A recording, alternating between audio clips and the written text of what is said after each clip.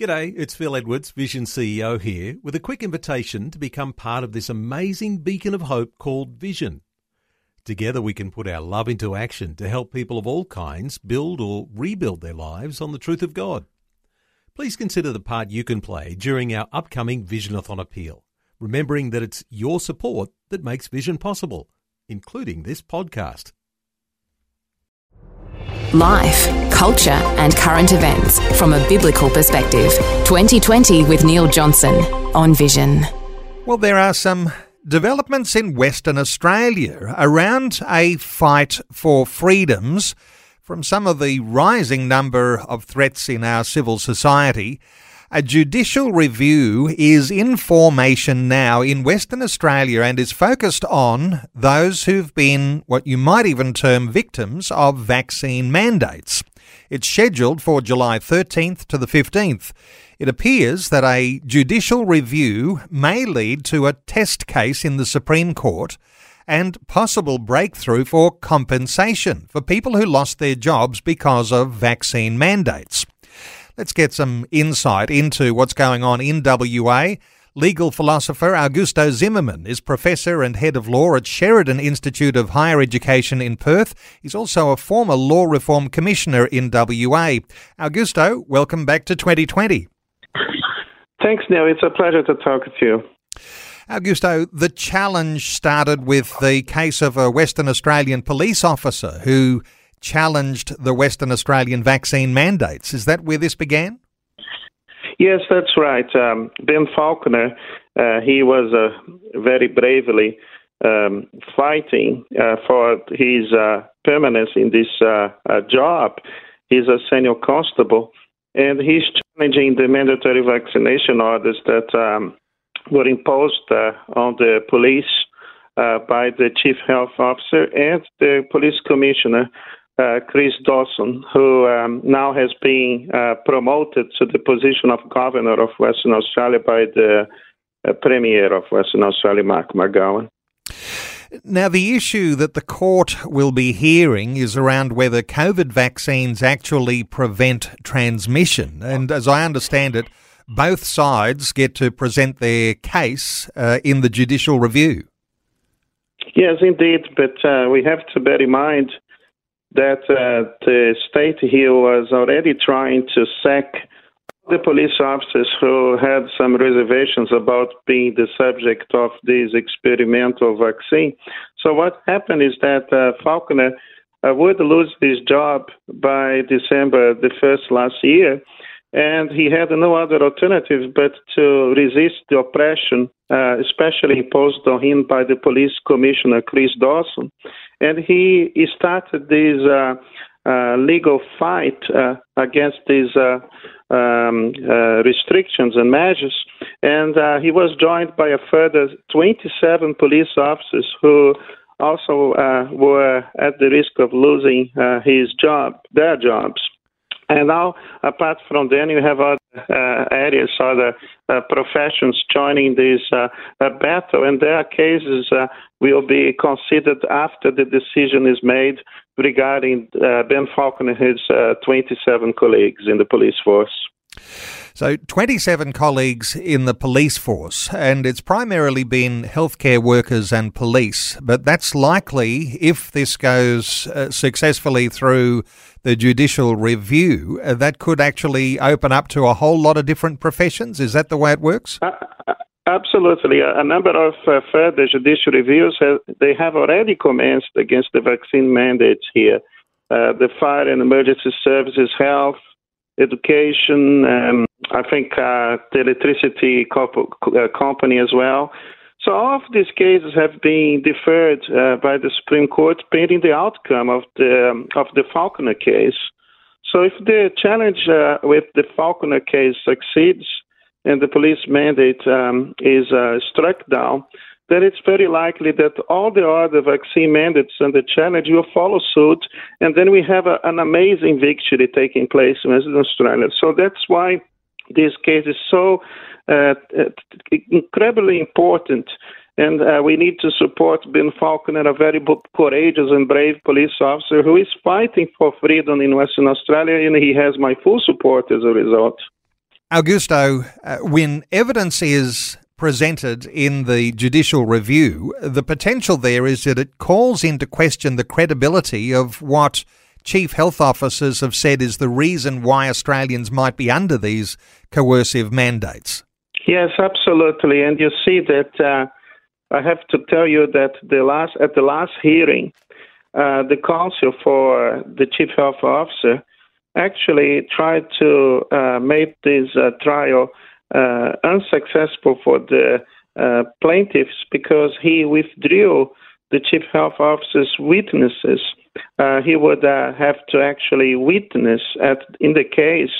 And what happened is that he was then, his withdrawal deprived the Falconer and his group the opportunity to cross-examine the chief health officers here in Western Australia. And it is not really a proper thing to do because we would expect the chief health officer to be confident to expose the reasons as to why he has been used by the government for the purposes of extending not only the vaccine mandates, but also even the emergency powers in Western Australia that are affecting the enjoyment of all sorts of rights and freedoms, not just with the implications to keeping yourself under a certain employment. Augusto, what can you tell us about the fact that while people have been making individual complaints to the Human Rights Commission, there's also a new front opening up where hundreds of people are now lining up to issue joint complaints?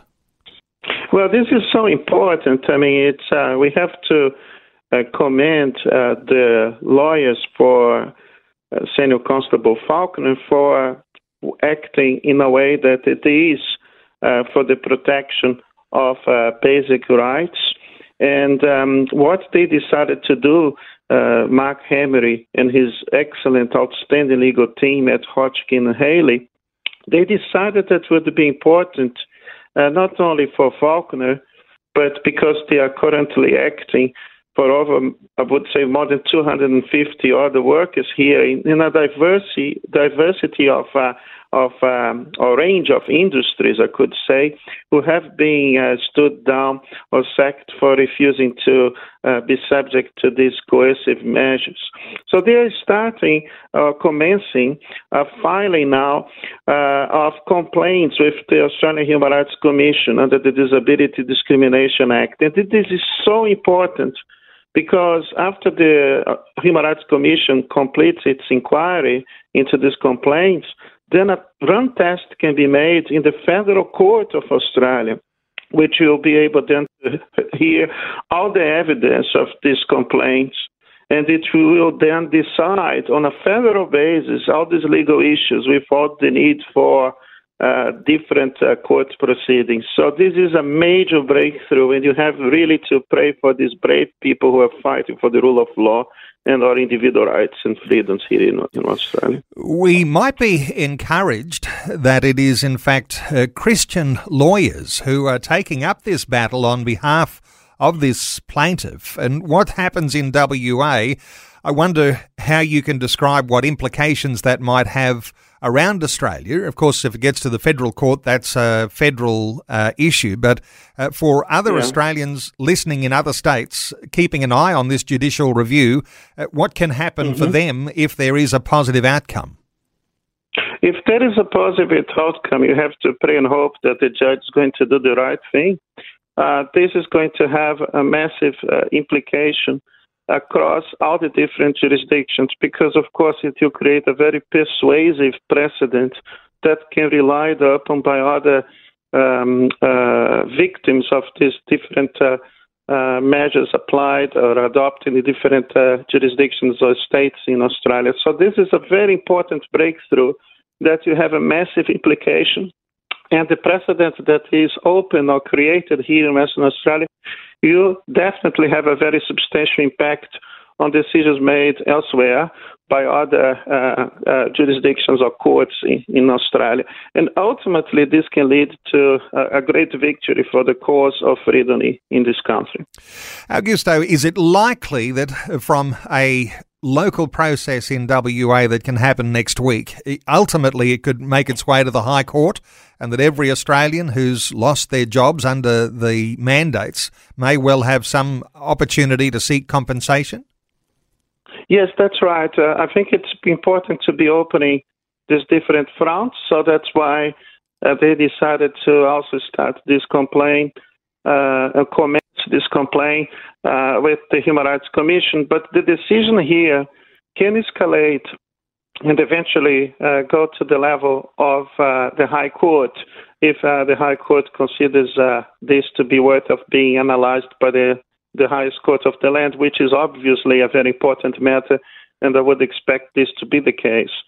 So indeed, if I think regardless of the outcome of the case, there's a potential for an appeal going directly to the High Court, and the decision, of course, then will have an immediate impact of the High Court being deciding on the matter to the whole case and the whole matter altogether. So there is a process, and it could be long, it could be drawn out, and there could be appeals, and getting all the way to the High Court may take some time, but it is possible, and it could start with this judicial review that's happening next week in Western Australia, 13th through the 15th of July. Augusto, for people wanting to find out more, where do they go to get some more detail about this judicial review or what might happen beyond? Well, look, my colleague Rocco Loiocano, who I deeply admire, he's a senior lecturer at Curtin University, has written excellent papers on this whole case and matter for the Spectator Australia. So if you visit the website of the Spectator, you're going to know far more about this case than what I'm saying. A more comprehensive assessment of the cases made by him in these articles. Another thing I must say is that we're doing a fundraising for Ben Falconer, and the details about this fundraising can be found on the website of the Western Australian Legal Theory Association, www.walta.net.au. And this is a fundraising dinner for the purpose of helping the legal case, and especially the costs and implications, financially speaking, to Ben Falconer, who deserves my support and the support of every person in this country who has a sense of the necessity to fight for what's right and just. Well, what is starting in Western Australia may have national implications. Let me point listeners to that website to connect with the fundraiser that's coming up this weekend on Saturday, walta.net.au. And you can click on a link called News. Keep your eye out for those articles in The Spectator. And I want to thank our guest, legal philosopher, Professor Augusto Zimmermann, who's head of law at Sheridan Institute of Higher Education in Perth, a former Law Reform Commissioner in WA. Augusto, thanks so much for an update today on 2020. Thank you so much, Neil. God bless you and your listeners. Thanks for taking time to listen to this audio on demand from Vision Christian Media. To find out more about us, go to vision.org.au.